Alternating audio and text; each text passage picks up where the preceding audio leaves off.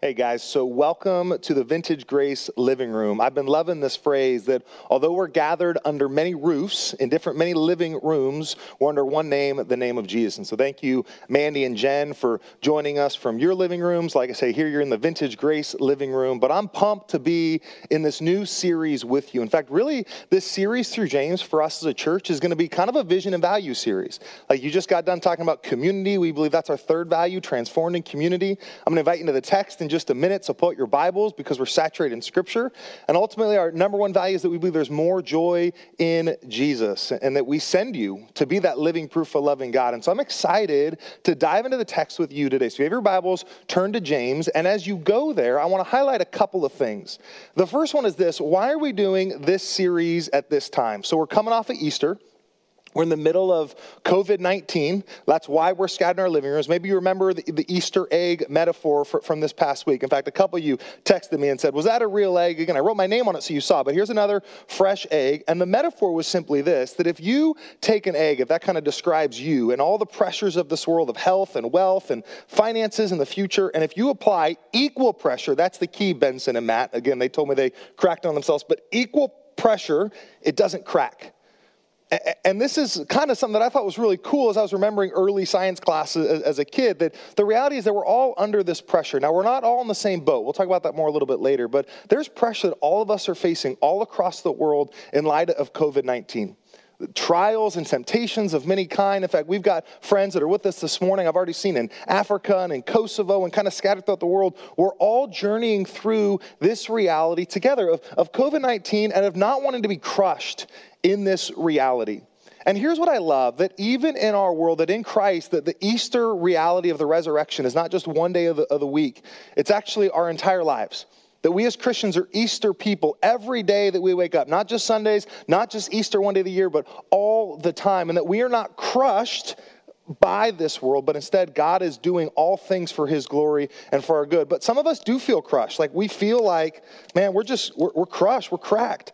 And one of the things that I love is that even in these seasons, and we're going to see in the book of James, because you're making breakfast right now. I know what you're doing. You're commenting online. I love that, right? But as you're spending your time this morning, one of our phrases at church that I love is that we believe that the kingdom of God eats empire for breakfast. That we really believe that God is redeeming and using all things for His glory and for our good. And so that's part of why we're doing this series at this time, is that we do believe that James is going to teach us what does life look like when, again, we're kind of feeling crushed. We're feeling beat up. We're feeling like we're in the middle of suffering, all of us scattered throughout the world. And our number one value as a church that we're going to see in the text today is that we believe that there's more joy in Jesus than anything or anyone else that this world has to offer. That's my dream and my hope for you as a pastor, is that tomorrow you will be happier than you are today. And that's only going to happen if you know who Jesus is. It's only going to happen if we look at His word, if we're spending time in the text and trusting and treasuring Him.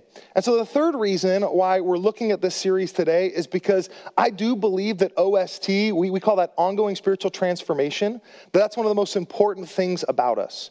And I believe that's God's desire for you and for me, that we would grow in our OST together today as a family, but also individually too. When I think about OST, this ongoing spiritual transformation, this healthy things grow, trusting God in the midst of trials and circumstances, here's my belief, that we grow. If you think about spiritual growth in your life, when have you had big moments of spiritual growth? You can even throw that in your comments. Again, we got family and friend and church staff that are online right now. Would love to engage with you. But if you think about when have you had big growth spurts in your life spiritually, OST is increased. I believe it's happened in one of two ways, either through painful circumstances or as a result of people investing in you. And if I could be really honest, it's usually a combination of both of those things. Now, my hope as a pastor, even as a friend or as a person, is to never intentionally increase your pain level as a person. I don't ever do anything to bring pain into your life, at least not intentionally. Sometimes the joke is unintentionally, I preach too long, although nowadays you can just pause and turn it off. But I won't do anything on purpose to increase your pain. And yet, honestly, church, I want to be really intentional about the people that we put in our lives. The people that we're investing in, that we're calling to invest into us. Why? Because God grows us through relationships. And He grows us during times of uncertainty. He grows us during times of suffering and times of trials. And that's what we're going to see in this kind of vision series over these next 19 weeks in the book of James. that God wants to see your OST, your ongoing spiritual transformation, increase. He wants you to live as a sent one, receiving his love, but actually being a conduit of his love and his grace to the world that's looking and longing for hope and peace and certainty in these uncertain times. I wrote a summary statement actually for the entire series. And we're going to be in this book for about 19 weeks. Here's my summary statement for the whole series. I think the theme is living sent. And James is going to write this pastoral call to these people, these saints, and he's going to call them to think rightly. He's going to start the letter saying, consider it. Think rightly and live rightly. As James writes this letter, he sees this connection between our hands and our heart and our head, and it's this wholeness of faith that James is primarily concerned about. Our OST, our ongoing spiritual transformation. That it's our faith that is ultimately revealed through our trials, which are not only a litmus test of our faith, but the trials are also an opportunity for us to receive joy and increased OST. Now, before we dive into James chapter 1, I want to start with a few definitions, a few things that will kind of help us, because we're going to read some words, and it's going to be helpful if we're all saying and reading and thinking the same thing when we see these words. These are just words that I Googled specifically and looked at dictionary.com, and so these are straight from the internet, copied and pasted, but 3 words I want us to make sure that we've got some alignment on. The first one is joy, and then trials, and then faith.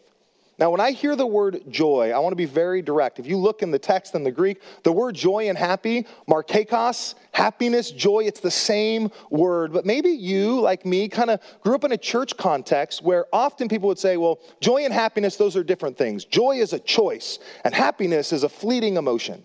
I think we miss something there. In fact, as I talk to friends growing up, here's the reality. Whenever I tell someone, explain joy to me, and they believe joy and happiness are different things, you know what they do? They take all the joy out of the word joy. It's like, oh, it's a duty, it's an obligation, it's a have to, like it's a mentality. Now, don't misunderstand me. Do I think that joy is deeper? Yeah, if it's in deeper things. Do I think that joy can be deeper and happy? Yeah, if you're saying you're only happy in shallow things and you're joy in deep things. But I think joy for me is this word, and here's the definition, a feeling of great pleasure and what? Happiness. Joy is what you feel when the 49ers win the Super Bowl, hopefully next year, right? Because we missed it this year. Joy is what you feel when you find the Easter egg last week. Joy is what you feel when you see someone you haven't seen for a long time. It's that giddy feeling that your heart races. That's what joy is. It's not always loud. Sometimes it's really quiet and content. And it's still, but joy is that feeling of pleasure, of contentment, of happiness. That's what joy is. And we're going to look at the word joy today in the text. The other we're going to look at today in the text is trials. What are trials? Well, trials are a test on the performance and the qualities or suitability.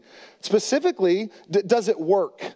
That's what we're looking at for trials. I'm going to have a different definition biblically of what are trials later, but that's what a trial is. A trial is something that says, is what you believe actually what you believe? And when we think about faith, faith is what are you putting in something or someone? This idea of complete confidence and trust. Like right now, I'm sitting on a stool. Like I have a faith and a confidence and a trust that this stool is going to hold me.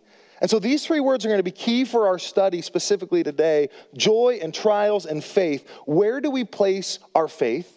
Where do we place our trust? Is our faith trustworthy? Does it survive the trials of life? Does it hold up? And does it actually give us joy? Is there contentment? Because our value as a church, our number one value is that we believe there's more joy in Jesus than anything or anyone else this world has to offer. We believe that in Jesus that we are not crushed. That even when we feel like we're crushed, that God has the ability to take our eggs and give us breakfast because kingdom eats empire for breakfast every time. So as you're eating your breakfast this morning, thank you for joining with us as we look at the text to fight for our joy, but ultimately to see that in Christ, it's already been won. That the tomb is still empty. That he is risen. Come on, say it. You don't have to just wait for Easter. He is risen indeed. And so that's what we're going to see in the text today. Here's my summary statement for our text. We're going to be in chapter 1, verses 2 through 4 primarily today. Here's my summary statement. As a pastor, James is this pastor writing to the scattered church. James writes this book encouraging believers in their faith journey. And that's my hope for you, that this study will encourage you. You're scattered too, for a different reason than they're scattered, but we're all scattered under different roofs, but under one name. And here's his hope. That not only will we see how to live in the kingdom as sent ones, but also that we'll recognize that the gift of trials, that what they really are, and the joy that comes in them, Not just as a result of them. Again, language matters, and we got to pay attention to what James says here in the text, that there is a joy in the trials themselves. If you have your Bibles from me, James chapter 1, we're going to start in verse 1, and then we're going to pray. James, a servant of God and of the Lord Jesus Christ, to the 12 tribes in the dispersion, greetings.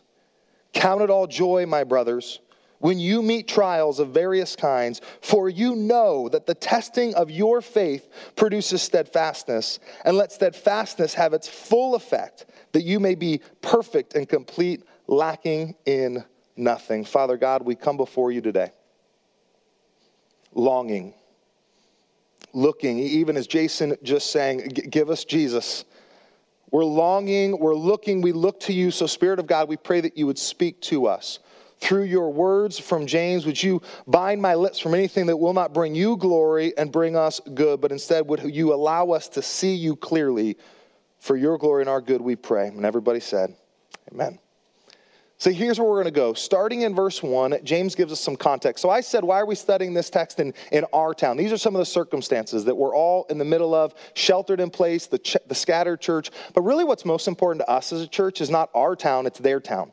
When we read the book, we're always asking the question, what is the author's intent? What is James writing? Who is James writing to? And honestly, James did not write the book for COVID-19. He wrote the book, and he tells us right here, and I want to know, why did James write the book in their town, not just in our town? So here's the text in their town, James chapter 1. James, a servant of God and of the Lord Jesus Christ, to the 12 tribes in the dispersion, he sends greeting. Two things I want to highlight for you. James is the author.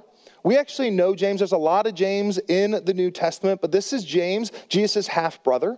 That's who we're talking about here. In fact, we first meet James all the way back probably in John chapter 7, verse 5. And in John chapter 7, verse 5, he, along with all the other brothers, rejected Jesus. They didn't believe that he was the Messiah, but obviously he heard all about Jesus. He interacted with Jesus. And so now, fast forward some years, we're actually probably in the year 45 to 50 as James writes this. And as James writes this, he says, James, I'm writing to you as a servant of God. James' name in the Hebrew actually is Jacob. James is the Greek way that you would say his name. And so we're going to call him James because that's what's easiest here in the text. But Jacob, James, he is writing as the half-brother of Jesus, of the Lord Jesus Christ. He says, I believe now. There was a season that I didn't believe, but now I do. Now, here's what we know about James at this point in his life. He's actually the leader of the Jerusalem church. We see that in Acts chapter 15. We see that at the end of Acts chapter 21 where Paul comes to James. And so James went from being a not believer, a doubter, a rejecter of Jesus, to not only being a believer in the Lord Jesus Christ, but actually being the leader of the Jerusalem church. And so that's the James that's writing this book. And he's writing it as a pastor who to, well, he tells us right here, to the 12 tribes of the dispersion. I don't miss this. James' name being Jacob. Jacob was the 12 tribes of Israel, his sons. Now those 12 tribes right now that James is writing to, why are they scattered? Well, they're scattered. If you remember the book of Acts, chapter 7, Stephen has just been recently stoned. In chapter 7, Stephen was stoned in AD 35, and now the church is scattered. Some of them have been Jews that have been sent by the local church to go to different regions to share about the joy of Jesus, but some of them are scattered because of persecution.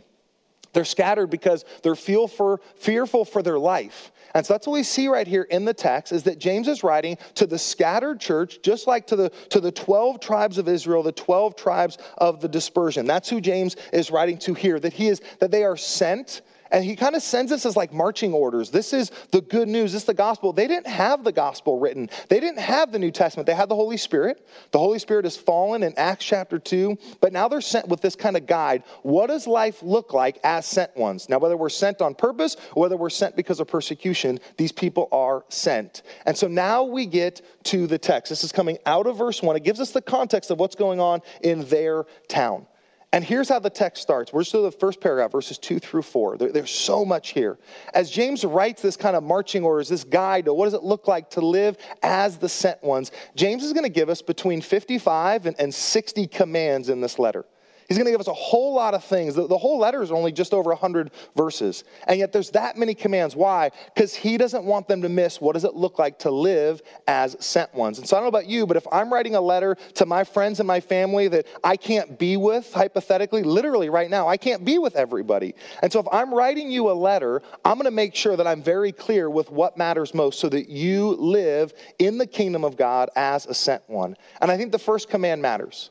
The very first command that James gives us in his letter, chapter 1, verse 2, he commands us to be happy. That's his first command. And you're like, wait, what? I thought as a Christian, I kind of stuffed my happiness to be a Christian. No, don't miss what James says here. Here's the very first command. Count it all joy. Now, it's not just James that says this. This idea of more joy in Jesus isn't something that Vintage Grace came up with. Isn't something that John Piper came up with. It's all over the text. Go read the Psalms. It's literally everywhere. Psalm 5, take refuge and in you rejoice, but let them ever sing for joy. Those who love your name would exalt you. There's this joy that comes from trusting and treasuring and following God. He says this, that in your presence there is fullness of joy. Don't miss this. This is what I mean by Christians should be the happiest people in the world. Why? Because we were dead in our sin, but God makes us alive, and that makes us happy. Fullness of joy, pleasures forevermore. To God my exceeding joy, and I will praise you with a lyre, O God, my God. All throughout the Psalms, we see this. In fact, in Psalm 37, there's literally a command to be what? To be happy. He says, delight yourself in the Lord, that in him. It's not just that the Lord gives us happiness. He's not this vending machine that if we do this, then we get this. That just being in his presence makes us happy. That's what the garden was. When God designed you and me and created us in the garden, our pleasures were to be in him forevermore. There was no need for joy outside of him. But we know Adam and Eve and everyone in between them and you and me have settled for lesser joys. And so we see that even in Philippians chapter 4, Paul writes in the New Testament, rejoice in the Lord always. Again, I'm going to say it, what? Rejoice. Now, why do we see authors rarely repeat themselves? Because we're slow, because we miss things, because we read this like, wait a second, you mean I'm supposed to be happy in God? Yes. It's a command from David, it's a command from Paul, and it's a command today from James. It's the very first command he gives us in this whole outline of how to live as sent ones, how to live in the kingdom of God. We live as happy people. He says, count all joys, my brothers. Now, I love this word. James is writing to people that he cares deeply about. He has great affections for them. Don't miss this. James and all of his physical brothers, they miss Jesus. So understand who the author is, why he's saying this. He says, guys, I miss the joy of being in relationship with Jesus. I don't want you to miss it. Brothers, count it all joy. This is not going to make sense to you, and you're going to be tempted to miss the joy of Jesus. And so I'm writing you this letters so that you would not miss it. Now, by God's grace, there have been many people that God has put in my life to help me not miss the joy of Jesus. One of them is a guy that I refer to as my pastor. I call him my personal pastor. We talk all the time. Todd, I think you're even watching today. I love you. I'm so thankful for you because you've helped me not miss it. Like James, the older brother, writing to the scattered church, I've had men and women that God has given me to invest into me so I don't miss it. And so I want to share 4 things that I actually heard from Todd Chapman years ago so that I wouldn't miss the joy of Jesus. And because I believe that within the church, we miss it all the time. And I don't want you to miss it. I think there's 4 reasons. Here's the first one that Todd had shared with me. Bad theology. We believe incorrectly that God actually doesn't want us to be happy, that God is glorified by our suppressing our desire for joy. And that's why I wanted to read you guys all those Psalms. You can read more, you can do more study on joy in the text, and what does it mean to be happy in Jesus. But if we're saturated in Scripture, we're going to see the joy of Jesus all over it. We're going to see that not just in the old, but in the new, from Jesus' followers, and hopefully even in the people around us. But I do believe that we have bad theology. We've let our experience dictate our theology and not actually the Word of God. That's one reason why we miss it. The second reason why I think that we're tempted to miss it is because we're too easily pleased. One of the ways we define sin here at Vintage Grace is when we settle for lesser joys. That's a phrase taken straight from The Weight of Glory. C.S. Lewis, he says this in that book. It would seem that our Lord finds our desires not too strong, but actually too weak. We're half-hearted creatures fooling around with drink and sex and ambition when infinite joy is offered us. And like an ignorant child who wants to go on making mud pies in a slum because he cannot imagine what's meant by the offer of a holiday at the sea. No, we are far too easily pleased. And so I think we're tempted to miss the joy of Jesus, A, because we don't read the text, B, because we settle for less, we're too easily pleased, and that's where James says don't miss this. The third and fourth reasons actually kind of go together, that it's a defense mechanism. For many of us, we're afraid to hope for joy because of our past experiences. We've been let down too many times, so therefore we're like, well, if I just set the expectations low, then I'm never going to be disappointed. Guys, that's not the joy-filled life of following Jesus. Don't let your past experiences stop your future joy in Jesus. So that's a defense mechanism we see all the time. And really it leads to the fourth one, which is honestly, I think the biggest, deepest issue for us. Why do we miss the joy of Jesus? Because ultimately we just don't have strong enough faith. I'm not saying that joy is this choice that you're like, I got to choose joy. I'm saying that we don't actually trust that God's better is better. I told you guys, come back from sabbatical. That was one of my biggest takeaways, is that in my faith and my relationship with God, I trust God. But here's the reality, not enough. And I wonder if even COVID-19 is bringing up emotions for all of us, that we trust God, but ultimately not enough. In fact, I've seen that meme kind of going right now. Do you realize that a mustard seed of faith can move the mountains, and yet COVID-19 has paralyzed the world? Guys, that's the faith that God calls us to have, and the reality is all of us need more faith. I mean, honestly, just raise your hand. We do this regularly at church. Just raise your hand. If you lack enough faith today, raise your hand. Now, again, most of us as a church should have two hands, right? Like in your living rooms, let your kids see this. This is part of being a disciple maker as a parent. I need more faith. I need to trust God more. In fact, that's one of my regular prayers. Lord, help me in my lack of faith. It's not strong enough. We simply just don't believe that God can and will deliver. And so, church, can I just encourage you? Wherever you are in these four realities, bad theology, easily pleased, defense, not strong enough faith, this leads to an oversimplified, non-biblical worldview, which is simply this, that good circumstances equal joy. And the inverse in that bad worldview is true, right? That bad circumstances equal misery. And that's what makes the text today feel so awkward and so distant for us. Because this has been, for many of us, our poor worldview that doesn't come from the text or from God himself. No, James gives us the worldview. Let's continue on in the text. He says, we're commanded to be happy in the midst of cruddy times. Here's what verse 2 says. Count it all joy, my brothers. Count it. Take it to the bank. Consider it. Think rightly, my brothers. When you meet various trials of various kinds. He says when you meet trials. Now again, as a pastor, I've met with countless people that years after trials and temptations, they look back and they say, oh, now I see what God did. In fact, I've always said it this way. I think trials are most clear in the rearview mirror of life. The further you get away from that reality, you're like, oh my goodness, your perspective changes. It opens, it broadens. You say, that's what God was doing. But Vintage, when we wake up in the morning, part of what we're praying every day is, God, what are you inviting me into? Because we believe that God is using all things for his glory and for our good. Not some things. That our God is greater than any and everything. He's more powerful than our circumstances. And so James believes that. And so what he says is not after your trials. What does he say? He says, when you meet various trials of various kinds. And there are different types of trials. I think James is writing specifically to the scattered church. Why are they scattered? Because of persecution. I think that might be like the highest form of trials, right? When we suffer for Jesus. There's other types of suffering too. There's suffering that we live in a fallen, broken world, like cancer. I don't think that's a result of anything that you did or that I did, but cancer is a form of suffering. It's a various type of trial. There's persecution, there's suffering in a fallen world. I think another type of suffering would be the result of sin. We've seen that in our study in Ezra and Nehemiah, right? That the Israelites don't trust that God's better is better. As a result, God warns them, he gives them opportunity, but the cycle of sin continues and he actually punishes them. And so that's another kind of a trial, that when we choose to not trust that God's better is better, and then we end up with lesser joys because we chose lesser joys. And so here's what James is saying. All of these categories matter. I don't care what your suffering is about. Now, James writing to the scattered church, suffering and persecution. But wherever you are, I do believe that you're in the middle of some sort of trial, some sort of suffering. And I would give you this definition of trial or of suffering. This is a definition that actually comes from our very first elder chair at Vintage Grace. His name's Dan Jones. He again, if you don't know Dan, you probably don't, because he was an elder at a distance. When my wife and I moved up here from Southern California, Dan was an elder at RCC and then became our first elder chair, really one of our very first elders with Michael Godshall and Dan Jones, and even Todd Chapman was on that first elder board. And here's Dan's definition, I think is brilliant.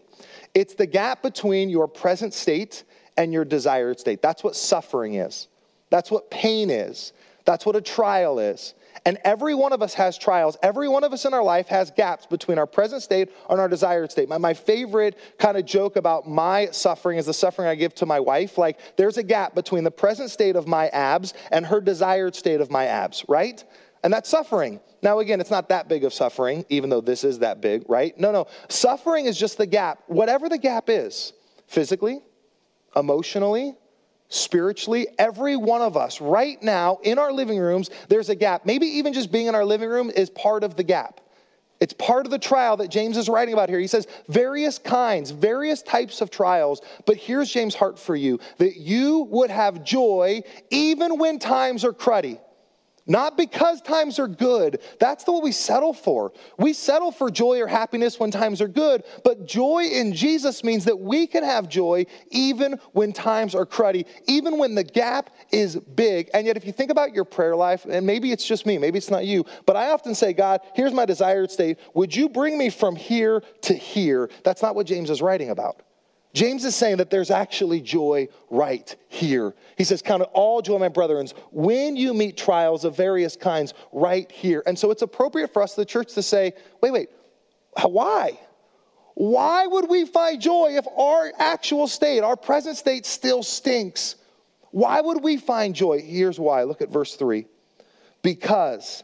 for you know, again, the connection between our head and our heart, you think rightly about the testing of your faith, which produces steadfastness.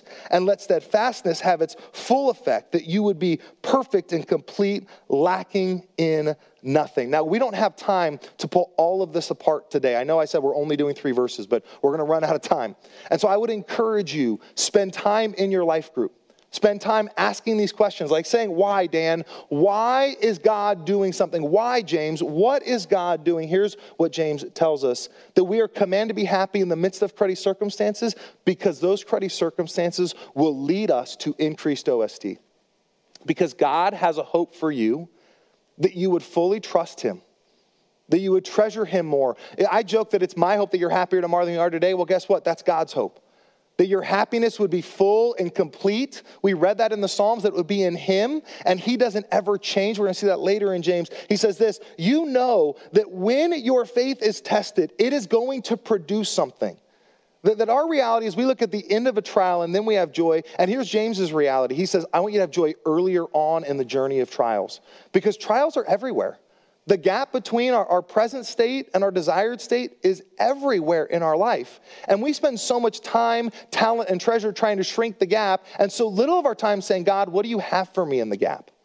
God, what do you want for me in my present state? Well, you want me to trust you? You want me to treasure you? This is our prayer journal to God, saying, God, what are you doing? And here's the reason why. Because God is doing something. He says, let steadfastness have its full effect. And that's a word we're going to be parsing over the next few weeks. You unintentionally just signed up to join me next Sunday, by the way, because we're not going to answer all your questions right now. So I want to encourage you, spend time in the text. Join me on Facebook Live tomorrow. We'll be doing a Q&A about this. We're going to wrestle with, what does this look like? Why is this? Let steadfastness have its full effect, that you may be perfect and complete, lacking in what? Nothing. I think sometimes we read these verses. In fact, we actually see this in the Sermon on the Mount, Matthew chapter 5, where Jesus says, I want you to be perfect, like my Father above is perfect. And we're like, yeah, that's just Jesus speaking spiritual terms. No, this is Jesus saying, this is what I want for you. This is my hope for you. I love you and I want you to be happy. And that's going to happen when you see that God the Father is in control of all things, that we are not crushed and in despair when we're in Christ. But there are times in our life that we feel that way, and that God is still redeeming and using all things. And as a result of this, there is a joy-filled journey of trusting and treasuring Jesus so that we would be perfect and complete, lacking in nothing. This is the answer to the why. And when we can be in the middle of cruddy circumstances and say, but God, I know you're doing something. God, I know you're taking me somewhere. I don't know where, but I trust you. That's what faith is. Faith is saying that I do believe that your better is better. People tease me all the time. Drew, you got so many hashtags, you got so many slogans, so many t-shirts. Why? Because I forget. Because I, like you, am tempted in the midst of cruddy circumstance to forget that I can have joy. And when I don't have joy, then of course I ask the question, well, how? How can being in the middle of cruddy circumstances help me in my journey of faith? Because all I ever really want is to get from my present actual state to my desired state. And the reality is God says, I've got something for you in the suffering. I've got something for you in the brokenness, regardless of what type of trial you're in the middle of. I've got something for you for your good and for my glory. So the implication, and we do this at the end of every sermon, it's the so what part of the text. We read the text in their town thousands of years before our town, but how does it apply in our town? Here's how it applies. Well, how do we get more joy in Jesus? How do we look at our current circumstance and say, well, God, the kingdom eats empire for breakfast. How are you making scrambled eggs out of my being crushed? How? What are you doing? 3 things I want you to consider and contemplate this week. Here's the first one. I think trials help us by identifying what we truly value. I don't know about you, but when I'm in the middle of a trial, I know it's a trial because it hurts, because my joy is compromised. That's how I know it's a trial. If you were to tell me today, Drew, you don't ever have to watch a Dodgers game, a Lakers game, or a Seahawks game for the rest of 2020, I'd be like, cool, no big deal. I wouldn't actually care, because I don't care about them. But if you would say, well, Drew, you can't watch the 49ers or the Giants or the Warriors, like that would hurt. Trials reveal to us what we care about. Trials reveal to us those things. And if I could be really honest, like as much as I'm a diehard Bay Area sports fan, I actually care about those 3 teams less today than I did 10 years ago also. Why? Because in perspective, they just don't matter as much. It's not that they don't bring me joy. They do bring me joy. It's just not as much joy. And that's the gift of trials. Trials help us identify what brings us joy. Trials help us identify what sits on the throne of our hearts. What are the things that we ascribe value to? Not only do they help us identify, but they also help us appraise how much value we put into something. Let me help you out a little bit. Here's what I mean by that. When I say we appraise how much, the word worship sometimes for me is counterproductive in the church because we only use it in the sense of giving value to God. But worship, at the core value of the word, it means you're ascribing, you're sending, you're shipping worth to something or someone. That's what worship is. And so when we gather in our living rooms and when we sing, we're ascribing value vertically to who God is. When we give of our time, we're ascribing a value to something, saying, this is worth my time. When we're giving, we're saying, this is worth my treasure. When we're serving, we're saying, this is worth my talent. And so trials for me, honestly, it helps me not only identify, but also appraise, hey, do I have more value in something than it's really worth? Again, the sports thing, it's like, well, not as much value as it used to. But if you would tell me specifically that, you know, my son was in an accident, thinking for us, cancer for Braden, or my wife got into a tragic car accident, like I would hurt. There would be a value that has been ascribed to them that's an appropriate value. Your job. You love your job. Is it an appropriate value? Your home. You love your home. Is there an appropriate value that you've ascribed, and can you appraise that? And trials allows us, because when we lose something, what we see is not only did we care about it, but how much did we care about it? And idolatry for me, here's my definition of idolatry, simply this. It's giving something more value than God ever intended it to have. That's what idolatry is. You can actually have your kids as idols in your life. You can have your home. You can have your marriage. You can have really good things become idols because you're giving it more value than God intended to have. And so trials allow us to not only appraise, but also assess and identify what those are. What do we find value? And here's my ultimate hope. I think it's James' ultimate hope too. As he's writing to the scattered church, is that through trials, we would be wooed back to Jesus. That every one of us has a temptation to wander, to stray, that we are all like sheep that have wandered each our own way. But Jesus is the good shepherd. He comes back and he woos us. And don't miss this. James is writing to the scattered church saying, don't miss the joy of Jesus. Why does James care so much about this? Because he missed the joy of Jesus. Because he, like you and me, would be tempted to think that our joy is in our present circumstances. And yet the reality is we can have joy in our present cruddy circumstances if our joy is in Jesus. Because he's greater than our circumstances. Because he's greater than every high and every low. Because he is greater than every sickness. He's greater than every piece of health and every piece of wealth. Because here's the reality. Everything that we have, we talked about this just last week at Easter, that all of us are dying. Everything that we have is fading away. James is going to talk about this throughout his letter. And he's going to say this, whatever you're ascribing value in, it's going to be gone someday. All of it. It's really what we call death, right? That it all passes away physically. All these things that we're ascribing value to. Here's what James says. But in Christ, your relationship with God, he conquered the grave. He's greater than.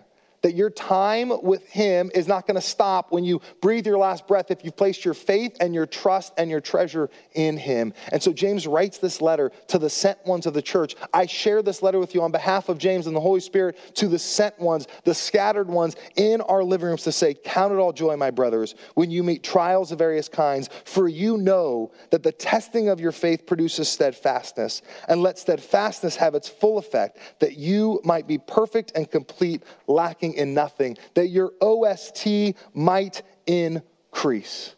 That's my prayer for you, church. That's why we worship. As we're scattered under different roofs, under one name, the name of Jesus. Would you pray with me? Father God, we thank you. We thank you that in this world of suffering, in this world where our actual state and our desired state, that there's a gap. And for some of us right now, the gap is huge. But Lord, our joy is not in our circumstances. Our joy is in you. And so help us to see that. And if right now our joy is not full in you, would you help us to repent over that and to say, Jesus, give us a joy that only comes from you. I pray that for all of my family and all of my friends, that as Christians, there's not an absence of pain or grief. There's not a removal of COVID-19, or there's not like a disappearance of the shelter in place. No, that there is pain, that there is testing, that there is hurting, and that it's not easy, that it's painful. And we know it's painful because it hurts. And so right now, Spirit of God, I pray that you would comfort those of us who are hurting. I pray that you would come and surround us with your peace by your presence. That we do believe that your better is better, but all of us lack in our belief. So Spirit of God, would you help us to believe? We pray this for your glory, and so that the world that's looking for joy, that they might actually see our joy is in you and not in the circumstance of this day. And everybody said, amen.